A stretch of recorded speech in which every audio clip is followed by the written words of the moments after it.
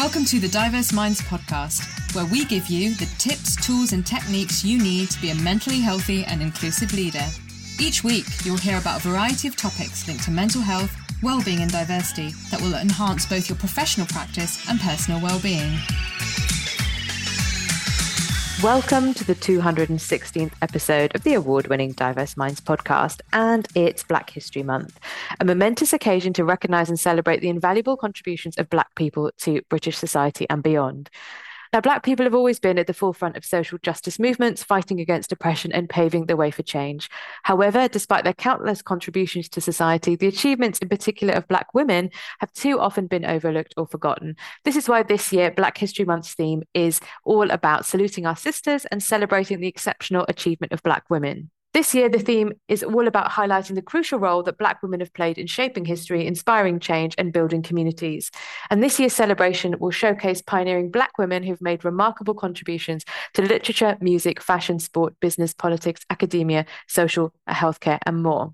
And today, I'm speaking to the brilliant journalist Mukelwa Hlatshwayo. And Mukelwa and I met at a Friends Civil Partnership, so I'm really honoured to have her on the show.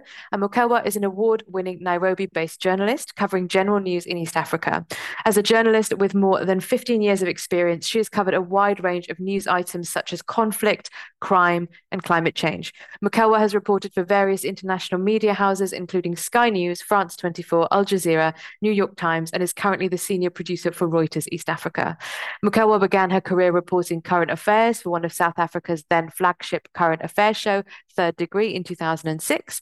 From there, she moved to the New York Times in their Southern Africa bureau, a position that initiated her journey reporting to global audiences.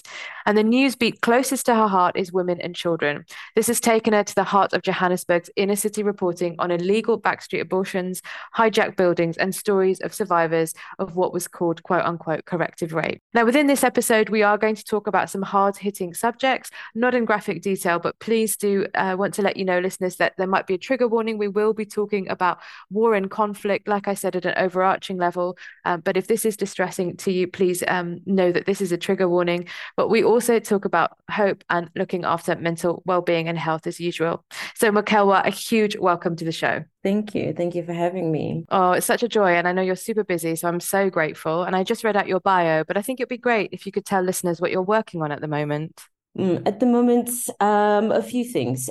So I cover East Africa for Reuters News Agency. And basically at the moment, we've got things happening in Ethiopia.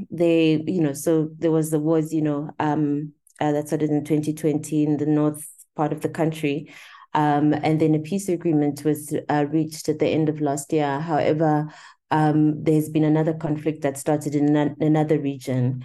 But at the same time, there's been another conflict in another region called Oromia. So the current one is in Amara State. And so there just seems to be these ongoing conflicts in that country.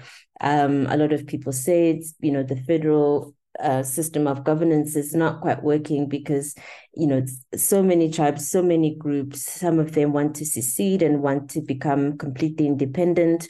At the same time, the government is trying to bring them, to centralize them more. And the semi-autonomous states are feeling that the government is trying to take away their power. And so that's how the current conflict in Amara began. And so, we've been trying to cover that from a distance. I am also working on this ongoing issue in Uganda after it passed an anti-homosexuality bill a few months ago, and basically criminalized same-sex relations, punishable up to life. And so there've been some people that have been arrested. Some groups that we spoke to that are sort of activists and advocates for the LGBTQI community have been shut down.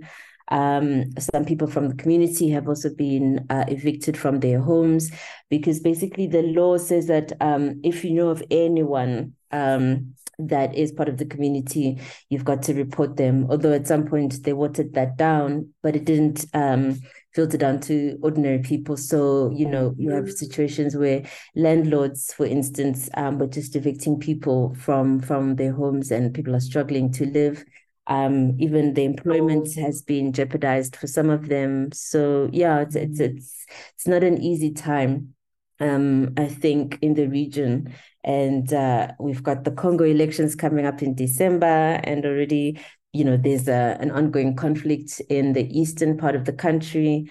That the latest story we did on that on Tuesday was a massacre that happened at the end of August, where police opened fire on some protesters that were basically protesting the presence of MONUSCO that's been in the country for more than 20 years, since sort of the previous Congo wars. And this group calling themselves Wazalendo, they linked to sort of African Spiritual Church.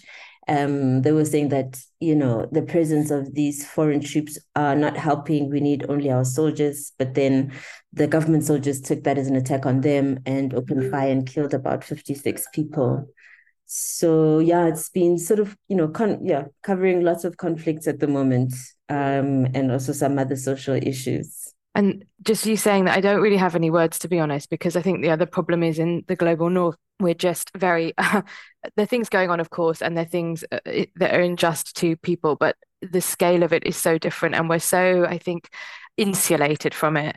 So when you're talking about these conflicts and the trauma and the pain, how do you have hope, and how do you how does it not impact on negatively on your well-being? I mean, it's very difficult. I haven't always been covering conflicts, but it's, and when I've done it in different places, and it just seems to be the same story, just, in a different package or a different region. And yeah, there doesn't seem to be any political will to try to, to try to calm things or to solve the issues. And then after the conflict, then there's always this issue of transitional justice that just doesn't happen. So for example, when the war broke out in Tigray, the EU said that they were going to stop funding to the federal government of Ethiopia. It's an aid reliant country. They rely very heavily on aid. And so they said they're going to stop funding, but they were going to fund people through other UN agencies. So funding, WFP for food, the World Health Organization for the health needs and requirements of some people that were caught in the conflict. And then only on Monday, the EU announced that they were going to give millions of euros to the government again, because they want to normalize the relationship. And so this was it was very ironic or really sad, simply because the EU are the ones that that basically started a process in the UN of trying to bring some kind of accountability for the human rights violations that were happening in Tigray. And when they did that, the EU said that they would only normalize relationships when they know that there's an actual pathway towards transitional justice, and that there would be cessations of hostilities. Yet they've released this money to the government at the same time, as I said, when there's this new conflict in Amara and the ongoing one in Oromia. At the same time, Tigray, as much as they've signed the peace deal, it's not completely at peace. There was the issue of the government having enlisted Eritrea to fight on their side in that war, and some of those troops are reportedly still there, still committing atrocities and human rights violations against some communities in Tigray. So the EU releases this money to this government that has basically refused any outside or international scrutiny into what happened, who's responsible, because there were violations on all sides, and so it really makes one despondent if such a body that said, their commitment was that we are only going to step in and help when the government has made, these steps. But then they went ahead and did it, even though all of, the government hasn't honored their side of the agreement. So yeah, it's quite disheartening, because it's not only happening in on the domestic level, but it's also happening in the international level, where these international bodies are we think or hope that they would help in trying to bring stabilization to these regions, and try to sort of encourage the government or force the governments even to basically normalize their countries and bring some kind of stability. But instead, they do the exact opposite. And so it just means, whatever commitments governments make when they're signing these peace agreements, or commitments that bodies like the UN or the UN make, it means that all of that is compromised. When, do we then believe them if they say, for instance, in Sudan, they will only come in and help when there's a cessation of violence, because it seems they don't honor their own policies. So yeah, it's quite difficult. It's like there's violence for the people from their domestic governments and leaders, but also from the international community. So, violence in front and violence at the back. It's a very difficult situation, because you've got millions of people who are displaced, millions of people who've suffered horrific traumas. And, when will they ever get peace? And transitional justice is just one step. If you've got a whole society that's been living with trauma perpetually, you can only imagine the kind of mental health or not that the people live with on a day-to-day basis. So how do you begin to build a nation state that is cohesive, that is united? There's not much hope, I think. Other regions are worse than others, but basically it seems like it's the same for a lot of these countries in East Africa where I am. Yeah, it's really, really tough. And I think given what you do report on and what you do have, what was your journey to becoming a journalist? Is this something you've always wanted to do? Yeah, it is actually. So I was about 7 years old, I guess, when I said to my mom I wanted to be a journalist. And she said she was always surprised by that, because I didn't know anyone who was a journalist. She didn't know anyone who was a journalist, or my parents, didn't. And so it was very different. And I've just sort of said I want to be a journalist, and that's what I set out to do. I guess I wanted to tell stories. I wanted to tell stories that have meaning, stories that would help.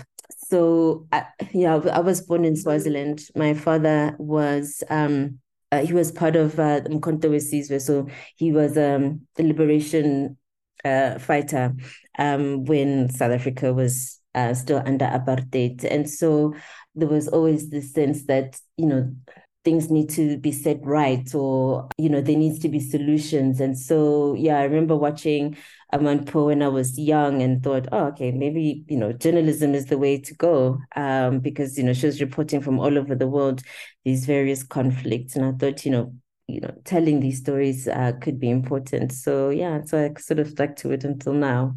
Oh, that's really amazing. And the reason I really wanted to have you on the show is because this year's theme for Black History Month in the UK is saluting our sisters and ensuring that Black women are remembered around the globe and what they do. And I think, what are your thoughts in ensuring that all female Black voices from the whole continent, and of course we know North, East, West, and South are very different because there's huge, differences in mileage and language and culture, but are given a platform to be heard in the global North, because I feel that these voices are totally forgotten about, not heard, and not known about. Well, okay, so when I started reporting, especially for international media, you sort of do a story and then you try to get an analyst or an expert to sort of explain.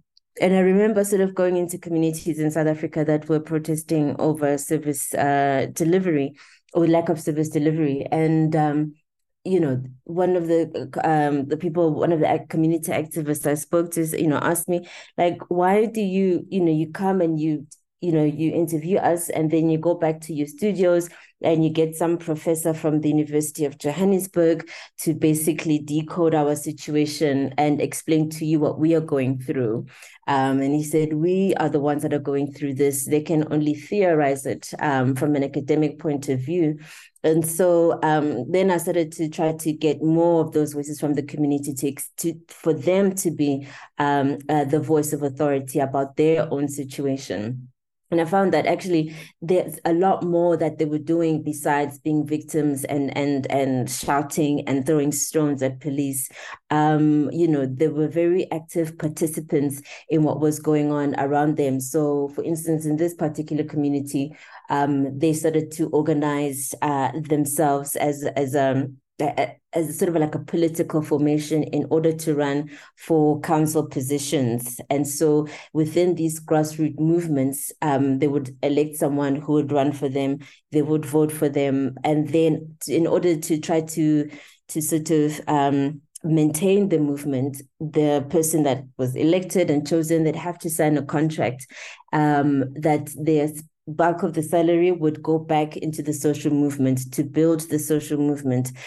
Because a lot of the times what would happen is that people would run for a council seat and then they would basically move out of the community and then parachute in only when there are issues. And so they realized that, they kept getting a raw deal with that. And so basically to try to keep resources in the community, to also have a kind of institutional knowledge of how the organization works within the community and the things that they're trying to embed within.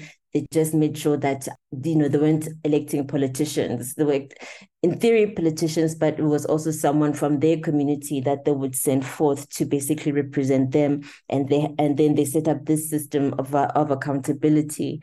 And so, I thought that was really great because oftentimes, the experts or the voices of authority would pontificate about the history of this and the history of that and why communities are so angry, when they themselves were perfectly capable of voicing who they were, what they wanted, and were very articulate in saying these are our rights. The Constitution protects this, and they really did lots of deep dive studying into, especially in local government elections, in what the state needs to give them, what's their responsibility, and so so basically that's how I tried to do it. And a lot of them were women because a lot of them were single women, young women, single parents, and so it was their voices that I tried to highlight in that regard, because oftentimes the way we frame people, especially like in social movements like that, or victims, or that it's just we sort of like frame them as they're a victim. They are just an object in some way, if I'm making sense. Where then they are autonomous, you know what I mean, and also have a kind of agency that sometimes we weren't reporting it that way. And so I really wanted to put them in the center of their own story that they were telling, because it's not easy for people to tell you their story. So when you sort of relegate them to someone we're talking about instead of someone we're talking to, and they're telling their story, I think it does a big disservice, especially whether they are activists or survivors of rape. They are the story, and they need to be treated with that much respect, I think. Yeah, it's so true about the point, isn't it, with an academic, and all countries do this, I feel like, in the news, and then they kind of go to the academic expert who tends to be from a group that holds more power than the people from the social movement usually, to explain, why are they behaving like this? And they don't ask the question like that, but yeah, you explaining it like that, I think is so helpful, because I don't think I'd been as cognizant of it as you've just highlighted. The other thing I feel really strongly about is mental load being spread. So, this kind of idea that definitely in the UK and the global north, Black people and South Asian people and Southeast Asian people and Arab people are responsible for educating people about racism, as one example. But if we think more broadly, and the themes that you have been talking about, how can all of us and really thinking about those of us who are global majority but not from Black communities, we really need to be emphasizing the crucial role that Black women have played in shaping history, inspiring